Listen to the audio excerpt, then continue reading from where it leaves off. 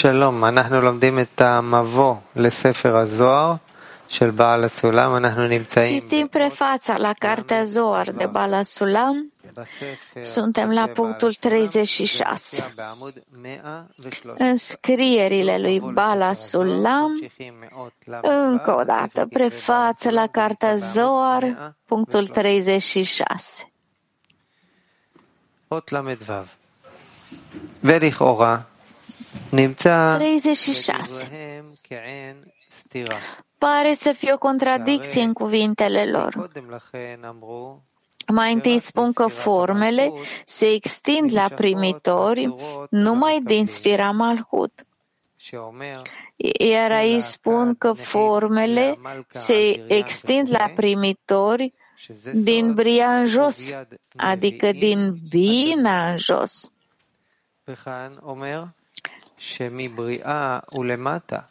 דהיינו מבינה ולמטה נמשכות הצורות אל המקבלים. והעניין הוא כי באמת אין צורה ותמונה נמשכת. Chestiunea este că, într-adevăr, forma și asemănarea se extind doar de la faza 4, care este Malhut. De la ea, vasele se extind pe locurile primitorilor și nimic din primele 9 sfirot, care sunt Keter, Chochma, Bina și Tiferet. Așa cum este scris în prefață la înțelepciunea Cabalei. Cu toate acestea, asocierea calității de milă cu judecată, Midat Arahamim cu Din, a fost făcută în lumea corecției. Aceasta ridică sfera Malhut, considerată calitatea de judecată, și o aduce în sfera Bina, considerată calitatea de milă. Așa că din acel moment vasurile de Malhut au devenit înrădăcinate în sfera Bina, cum spune el aici. Din acest motiv, Zoharul începe să vorbească de rădăcina reală a imaginilor, care sunt vase. Spune că ele sunt în Malhut, iar apoi se spune că sunt în Bria din cauza asocierii făcute pentru corectarea lumii. Asocierea care a devenit lumea corectării. Înțelepții noștri spun de asemenea, la început, Creatorul a creat lumea în calitatea de judecat. El a văzut că lumea nu poate exista, asociat calitatea milei cu ea. Trebuie știut că cele 10 sfirot ca Haptum au multe apelative în cartea Zohar în conformitate cu funcțiile lor, multiple. Când au fost numite Keter, Atzilut, Bria, Yetzira și Asia, funcția lor era să distingă, să facă distincția dintre vasele de anterior, numit Keter și Atzilut, însemnând Keter și Chochma, și vasele posterioare, numite Bria, Yetzira, Asia, însemnând Bina, Tiferet și Malhut.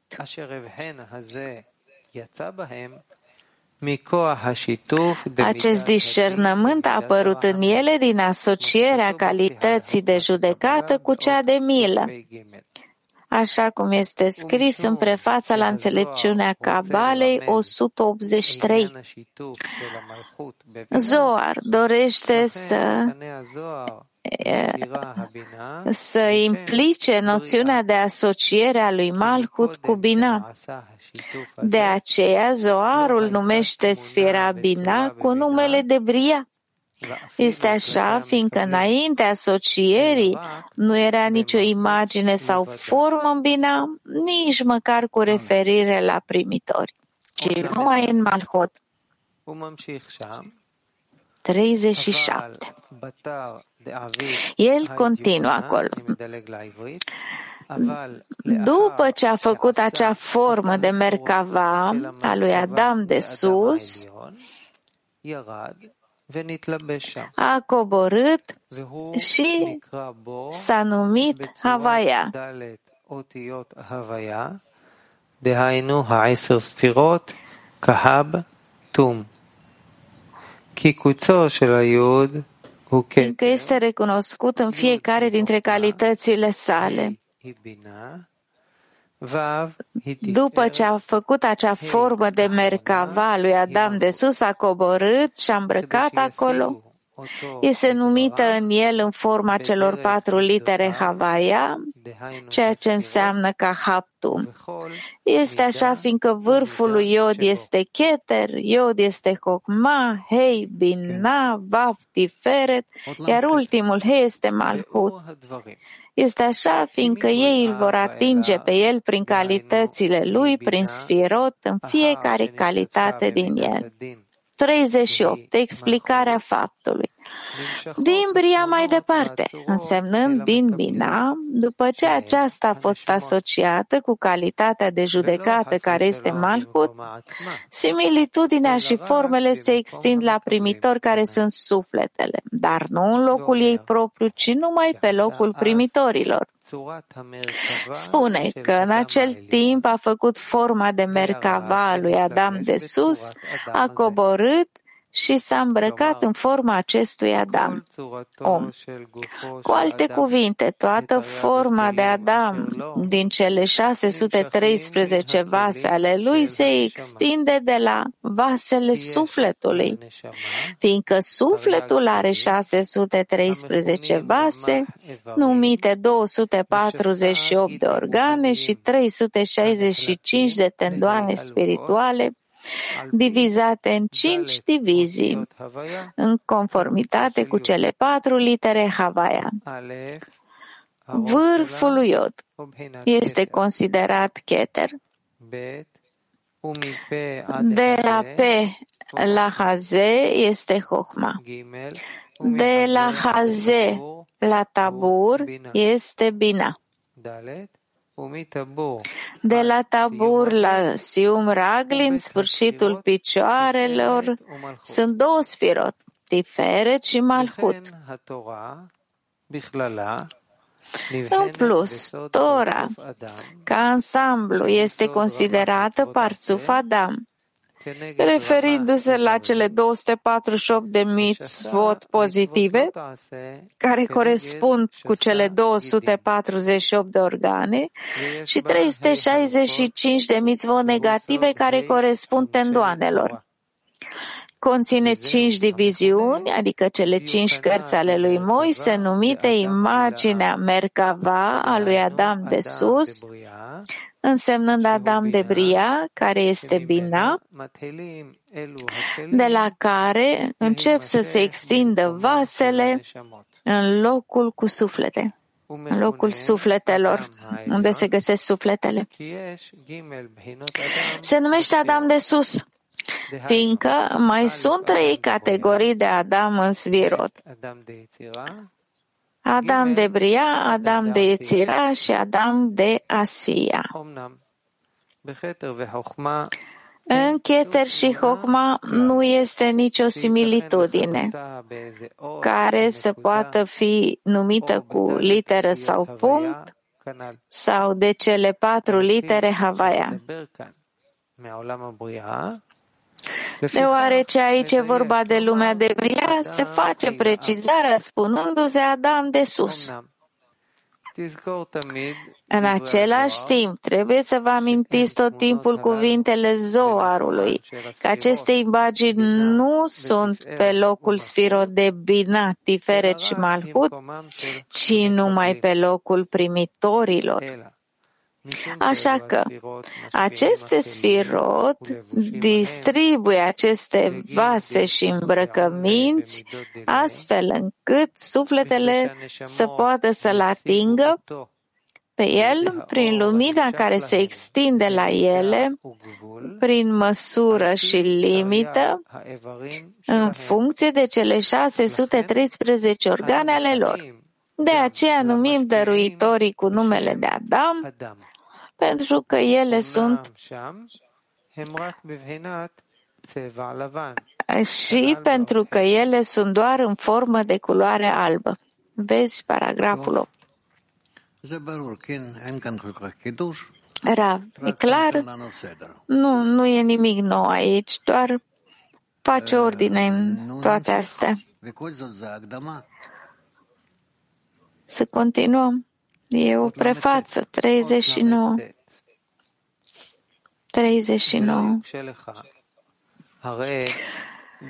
N-ar trebui să fie o încurcătură pentru voi, fiindcă cele 4 litere Havaia și vârful lui Iod sunt 5 vase.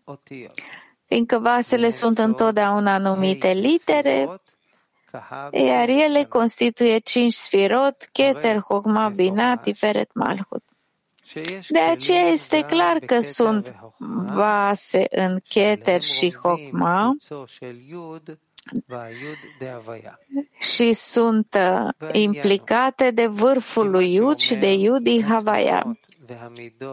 Chestiunea este că similitudinile și atributele despre care se vorbește și care sunt vase încep de la Bria în jos, ceea ce înseamnă că doar cele 3 sfirot, Binah, Tiferet și Malchut, doar în ele și nu din Keter și Chokhmah, adică din perspectiva esenței sfirot.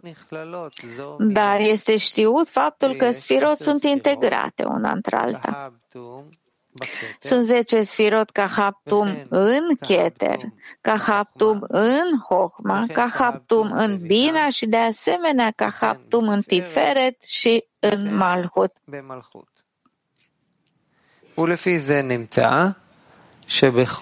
În conformitate, vedeți că cele 3 sfirot, Binah, Tiferet și Malchut, de unde vin vasele, se găsesc în fiecare din cele 5 sfirot ca haptum. Acum vedeți că vârful lui Iod, care este vasul de Keter, indică faptul că Binah și Tiferet Malchut sunt încorporate în Keter. Iude Havaia, care este vasul de Chokhmah, indică Binah și Tum încorporate în Chokhmah. Așadar, Keter și Chokhmah se incorporează chiar și în Binah și Zon și nu au vase. Pe când Binah și Tiferet Malchut, incluse chiar și în Keter și Chokhmah, ele sunt vase, chiar și acolo. Referitor la aceasta, într-adevăr, sunt 5 calități în Adam. Binah și Tiferet Malchut sunt distribuite în toate cele 5 sfirot sub formă de Merkava a lui Adam. Din acest motiv, există Adam în calitatea de Keter, numit Adam Kadmon, și este Adam în calitatea lui Chokhmah, și e numit Adam de Atzilut.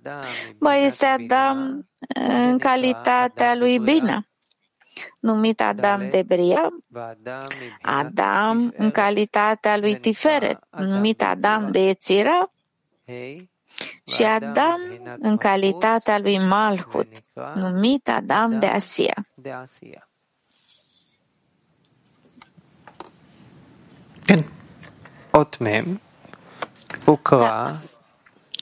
40. El s-a numit El Elohim Shadi Tzvaot Ekie. Astfel, el s-a numit El Elohim Shadi Tzvaot și Ekie, astfel ca fiecare calitate din el să poată fi cunoscută. Cele 10 nume din Torah care nu trebuie să fie șterse se referă la cele 10 sfirot. După cum e scris în Zohar, Vaikra, paragraful 168. Sfira Keter e numită Eche. Sfira Chokhmah este numită Yud Hei. Sfira Bina este numită Havaya, punctată ca Elohim. Sfira Hesed e numită El, Sfira Gvura e numită Elohim, Sfira Tiferet e numită Havaya, 7, cele 2 sfirot Netzach și Hod sunt numite Tzvaot, 8, Sfira Yesod este numită El Chai, Sfira Malchut este numită Adni. 41.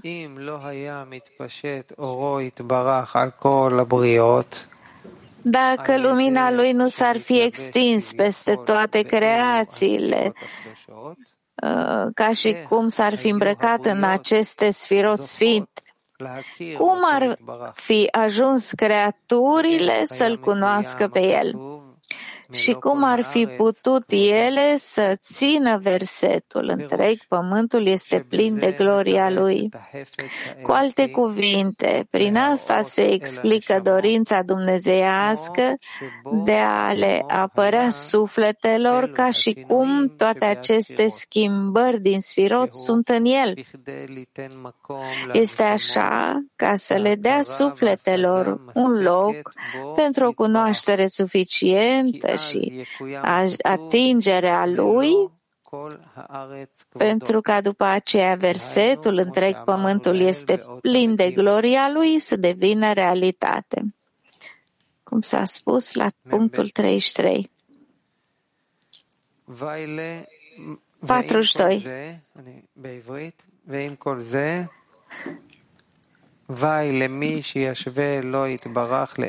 Însă vai de cel care atribuie orice fel de măsură lui, care poate să spună că există vreo măsură în el însuși, chiar și cu privire la măsurile spirituale după care el le apare sufletelor. Și asta cu atât mai mult în ceea ce privește măsurile corporale ale naturii umane, care sunt făcute din praf și sunt trecătoare și lipsite de valoare.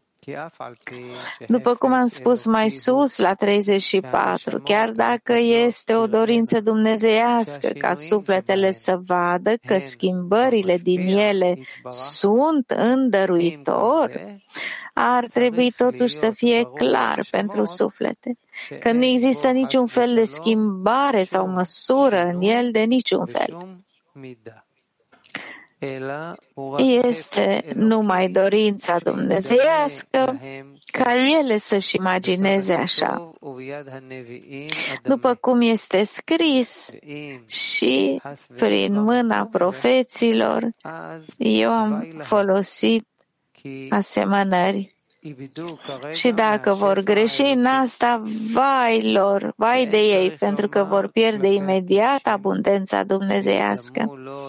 Și cu atât mai mult este cu nebunii care îi atribuie lui unele incidente trecătoare, fără valoare, ale cărnii și sângelui pământești. Este benefic pentru cititor să citească tot restul Zohar, care explică chestiunea celor 10 sfirot și a celor 3 lumi Bia, fiindcă aici nu este locul să explicăm mai multe.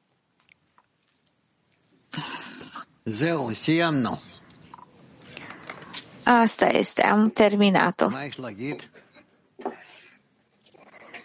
Ce ar trebui să spunem acum?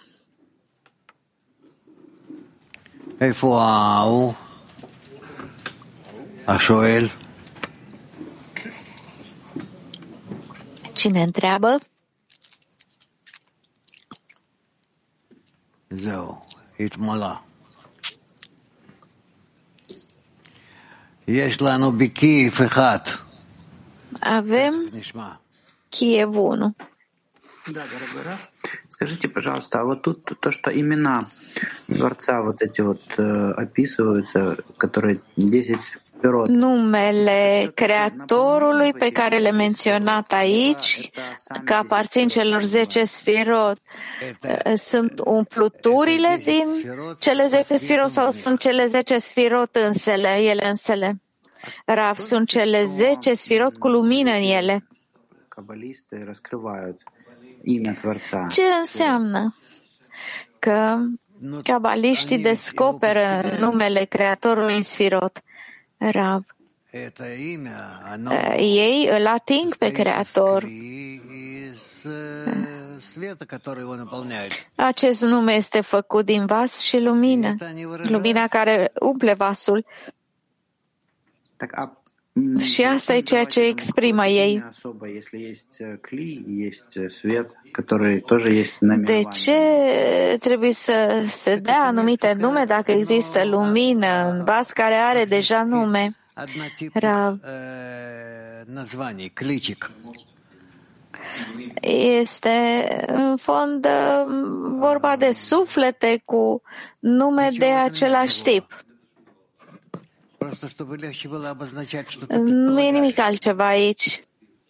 Pur și simplu ca să ne fie mai ușor să definim la ce anume ne referim. La fel ca în lumea noastră, când vorbești despre cineva, despre ceva și exprimi într-un anumit fel specific cu privire la percepția pe care o ai tu despre acel lucru. Și atât. Această percepție unică a cabaliștilor este în vasul grupului de 10? Rav. Dacă descoperi în grupul de 10, da, e în grupul de 10. Ce înseamnă că vasul grupului de 10 primește o astfel de formă în care poate să perceapă lumina sau numele Creatorului din ea? Rav, în conformitate cu niveluri în care își unește toate discernămintele, modul în care se raportează el la Creator. Adică, în ce calități este similar cu Creatorul? Pe măsura similitudinii cu el, simte în el și descrie Creatorul în acest fel. Cum măsoară asemănarea lui cu Creatorul? Rav, vorbești de o anumită persoană înțeleaptă. Când spui despre el că are o unicitate, spui că ai atins lucrurile pentru că te-ai apropiat de el, într-o oarecare măsură. Dar față de Creator, cum pot să verific, să măsor asta? Rav, dar ce ar mai putea exista altceva? Cine îl atinge în acel nivel îl numește după acel nume.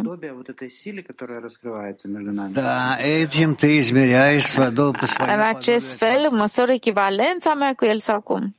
Rav, da, în acest fel îți măsori nivelul de asemănare cu Creatorul. Rav, מה ההבדל בין אדם ודרגת המדבר? Care e diferența dintre Adam și nivelul vorbitor? Rav, Adam este în general numit așa în totalitate. De aceea este numit așa. Iar nivelul vorbitor este atunci când acea creatura atinge nivelul de vorbitor. Ce s-a întâmplat? Am pierdut luminile, a căzut curentul.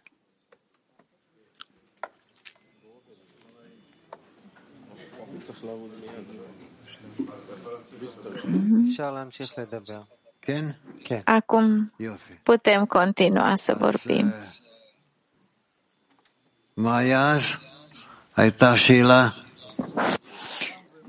A fost o întrebare. Care e diferența dintre Adam și nivelul vorbitor? Rav, Adam este ceea ce știm, oameni, un om. o creatură, o ființă creată,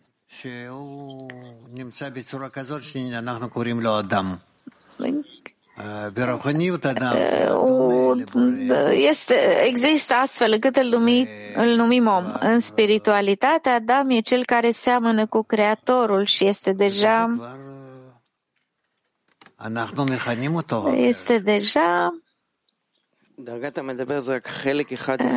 astfel și îl numim diferit. Este un singur nivel de om, de Adam, Rav. În om, în Adam, există niveluri. Ce este un suflet? Neshama. Neshama e lumina internă pe care o atinge omul.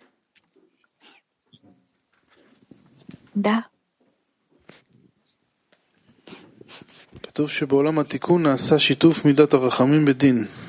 Este scris că în lumea corectării, calitatea de milă și de judecată au fost încorporate una între alta. Ce e lumea corectării din acest punct de vedere? Încă o dată, este scris că în lumea corectării a fost o încorporare între calitatea de milă și cea de judecată. Ce este lumea corectării din acest punct de vedere? Rav. El ne ajută, vedem cum s-au conectat calitatea de milă și de judecată. În această lume vedem că, a corectării, vedem că există obținere, dobândire, în măsura în care se completează una pe alta mila cu judecata.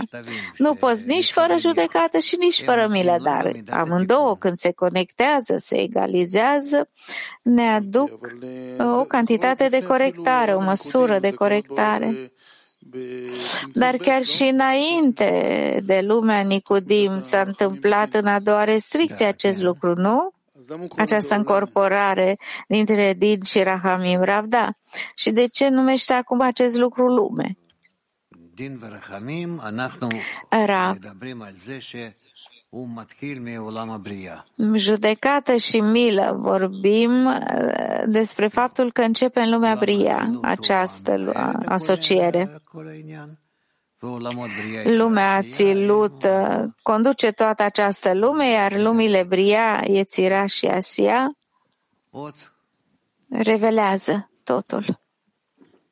Mai mult,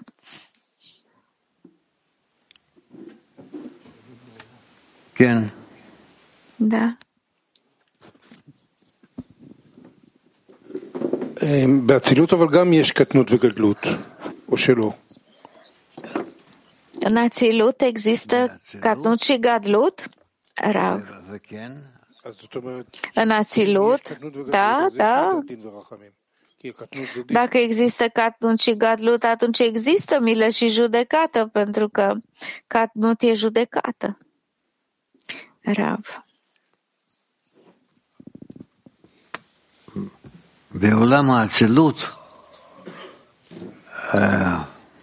În lumea de Atzilut,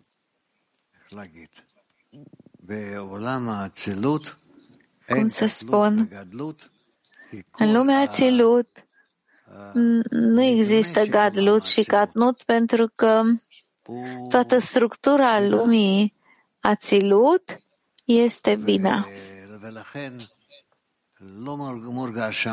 De aceea, Katnut și Gadlut nu sunt percepute acolo, simțite. Întrebare, lumea Atzilut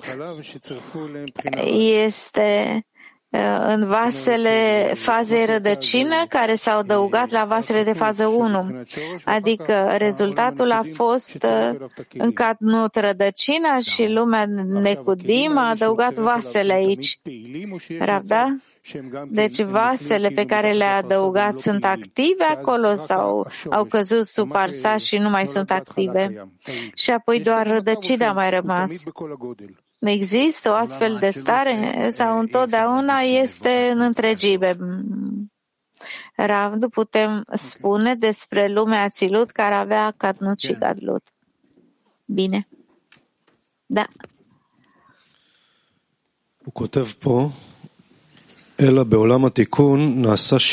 El scrie că în lumea corectării a fost o încorporare dintre milă și judecată, adică a ridicat sfira Malhut și a adus-o la sfira de Bina, care este milă. Deci lumea corectării a țilut, corect, Rav, da? Înainte să ajungem la ațilut, nu există încorporare între milă și judecată, Rav, da?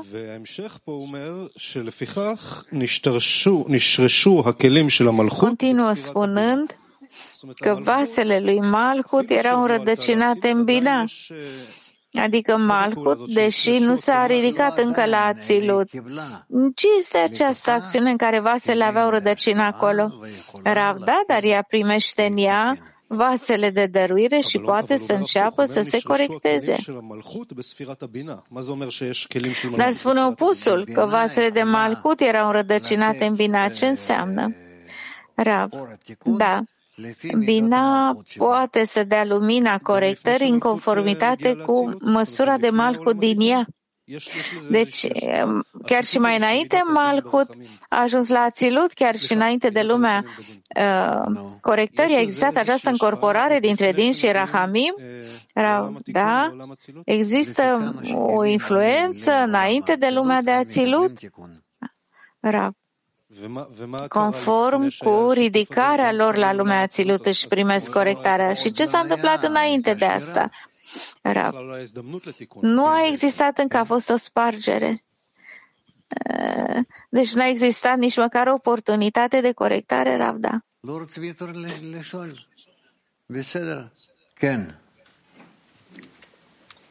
Mai vreți să întrebați, da? רב, מה מיוחד בזה שמלכות עולה לבינה? Ce este special la faptul că Malhut se urcă la Bina? Rav, este o colaborare, o cooperare? Întrebare, deci există o revărsare de sus în jos și apoi creaturile pot urca la el prin cele 10 sfirot? Rav, fără urcarea lui Malhut la Bina n-ar exista corectare. De ce nu poate Malhut să se împede pur și simplu cu Creatorul, Rav? Dar cu ce forță? Nu există forță de dăruire Malhut. Și atunci, unde începe, practic, această urcare a lui Malhut la Bina? Creatura vrea să fie corectată. Unde începe acțiunea asta, Rav? Creatura care vrea să fie corectată face acțiuni care o aduc la care conduc la cuplări în care există și judecată și milă. Ce înseamnă că urcă la Bina? Urcă la Bina, își restricționează pe Malhut din el și lucrează doar cu partea de dăruire de Bina din el. Și apoi începe prin cele 10 sfirot, mai înainte să poată face ceva, Rav, da.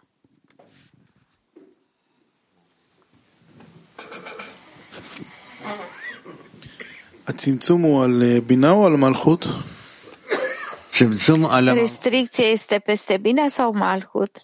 Rav, restricția este peste Malhut.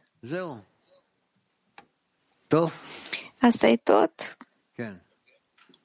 Da?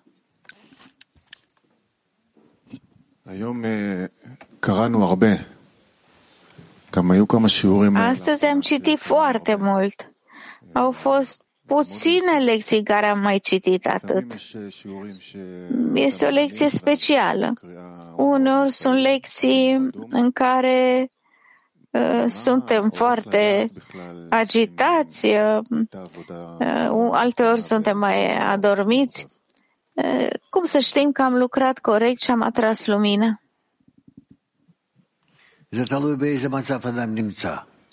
Rav, depinde de starea în care se găsește omul.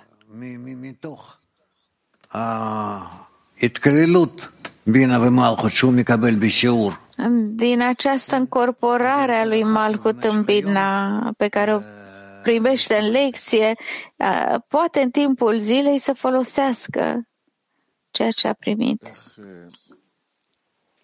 כמה שאלות פה על זה. מה זה ההתקללות בינה ומלכות שהוא מקבל בשיעור בדיוק? Ce este această încorporare a lui Malhut și bine a menționat aici?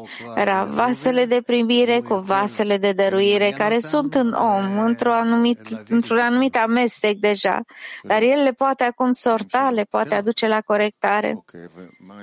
Corecția a lui, Ravda.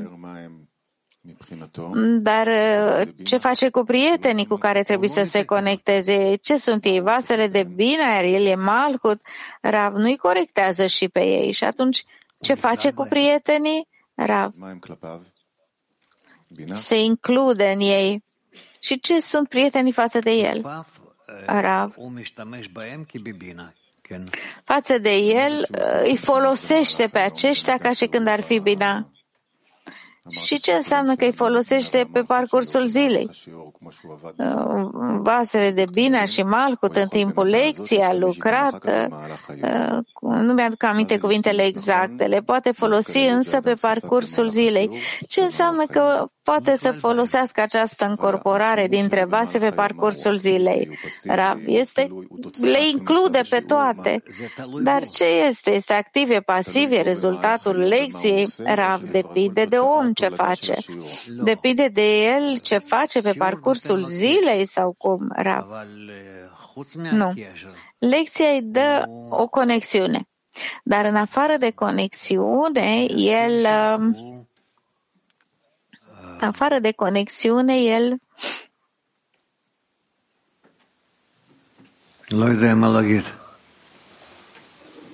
nu știu ce să spun.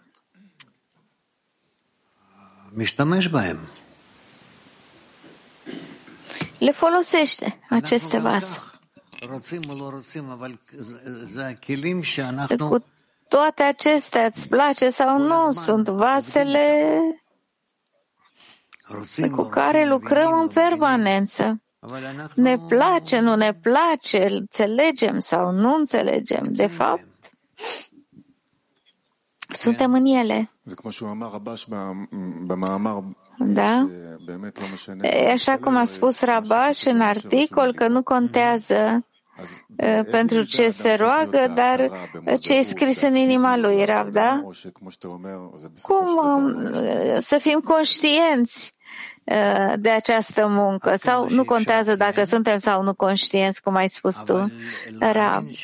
Cât mai mult posibil trebuie să fie conștient, dar să creadă că, deși nu simte unde este, el totuși trece peste toate vasele. Vreau să mă întorc la prima întrebare.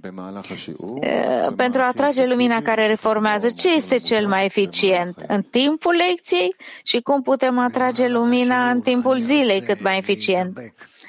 Rav, în timpul lecției vreau să ader la aceste acțiuni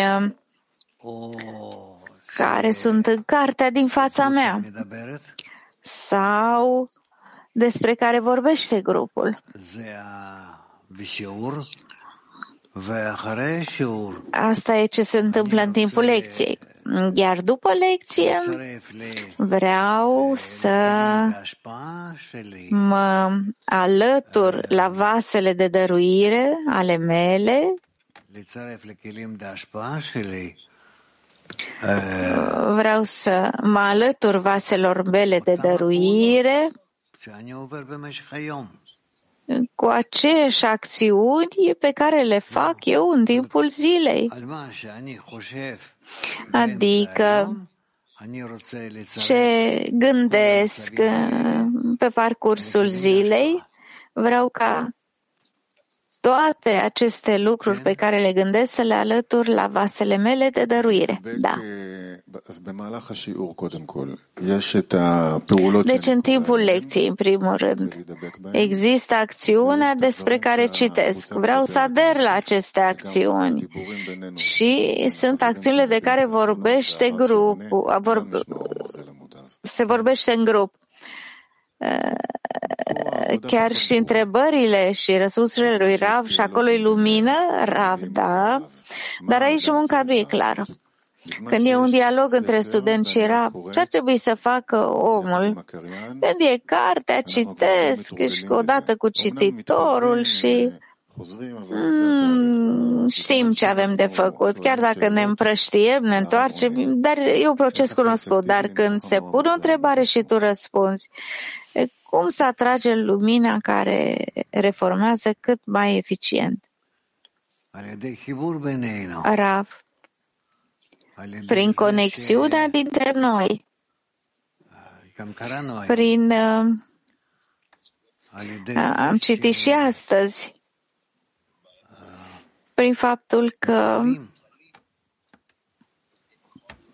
ne includem.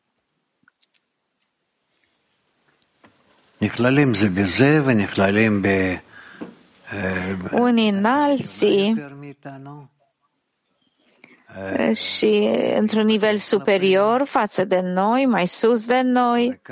Vrem să ne anulăm în fața acestui nivel și în acest fel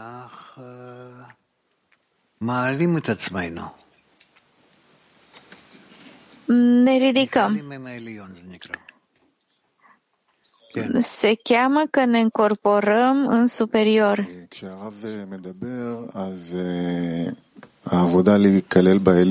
Când tu vorbești, munca de a ne încorpora în superior e foarte clară, dar când prietenul pune o întrebare, chiar și acolo, într-o oarecare măsură, e clar că există o deficiență a unui prieten, el e mai sus ca tine, etc. Dar uneori sunt stări în care prietenii exprimă deficiența lor foarte pe larg. În trecut nu se întâmpla asta, dar astăzi ei lăsa pe toți să-și împărtășească deficiențele, poveștile. Trebuie să înțeleg toate aceste lucruri? Da, nu. Nu, pentru că nu mai e o întrebare, este o exprimare a unei deficiențe a lor. Și aici nu știu exact ce să fac, cum să lucrez cu asta. E ca o întrebare obișnuită sau ce ar trebui să fac? Rav. Omul cere din treabă, din ceea ce simte în inimă. De aceea trebuie să încercăm să înțelegem prietenul mai bine, să ne apropiem, să ne încorporăm în el și când suntem incluși unul în altul, Creatorul ne termină munca noastră. Bine? Da. Bine. Mergem să ne odihnim acum și ce mai avem azi? În primul rând, da, bună ziua, prieteni, vrem să vă anunțăm evenimentele care urmează în cliul mondial. Vom trimite toate informațiile tuturor, vrem doar să vedeți slide-urile. 9 martie de Shabbat, Ziua Internațională a Femeii, 20 martie un eveniment în Tel Aviv, Purim, 25 martie sâmbătă, Ziua Unității pentru Purim, o zi întreagă de la 7 dimineața la 6 seara, 11 aprilie. Experiență cu înțeles pentru Pesach. Apoi Pesachul 22-29 aprilie. Apoi iarăși 9 mai, experiență cu semnificație pentru Ziua Independenței. Apoi 18-19 mai, sâmbătă, duminică, Convenție Mondială Virtuală și 18 iunie, seară de unitate pentru Shavuot, de la 7 dimineața la 7 seara. În septembrie avem Congresul din Israel, 13-15 septembrie și vom găzdui Cliul Mondial în acele date. Programul zilei de azi, miercuri la 10, programul de știri cu Rav, la prânz lecția, la 5:30 studiul celor 10 sfirot, 7:30 Zohar.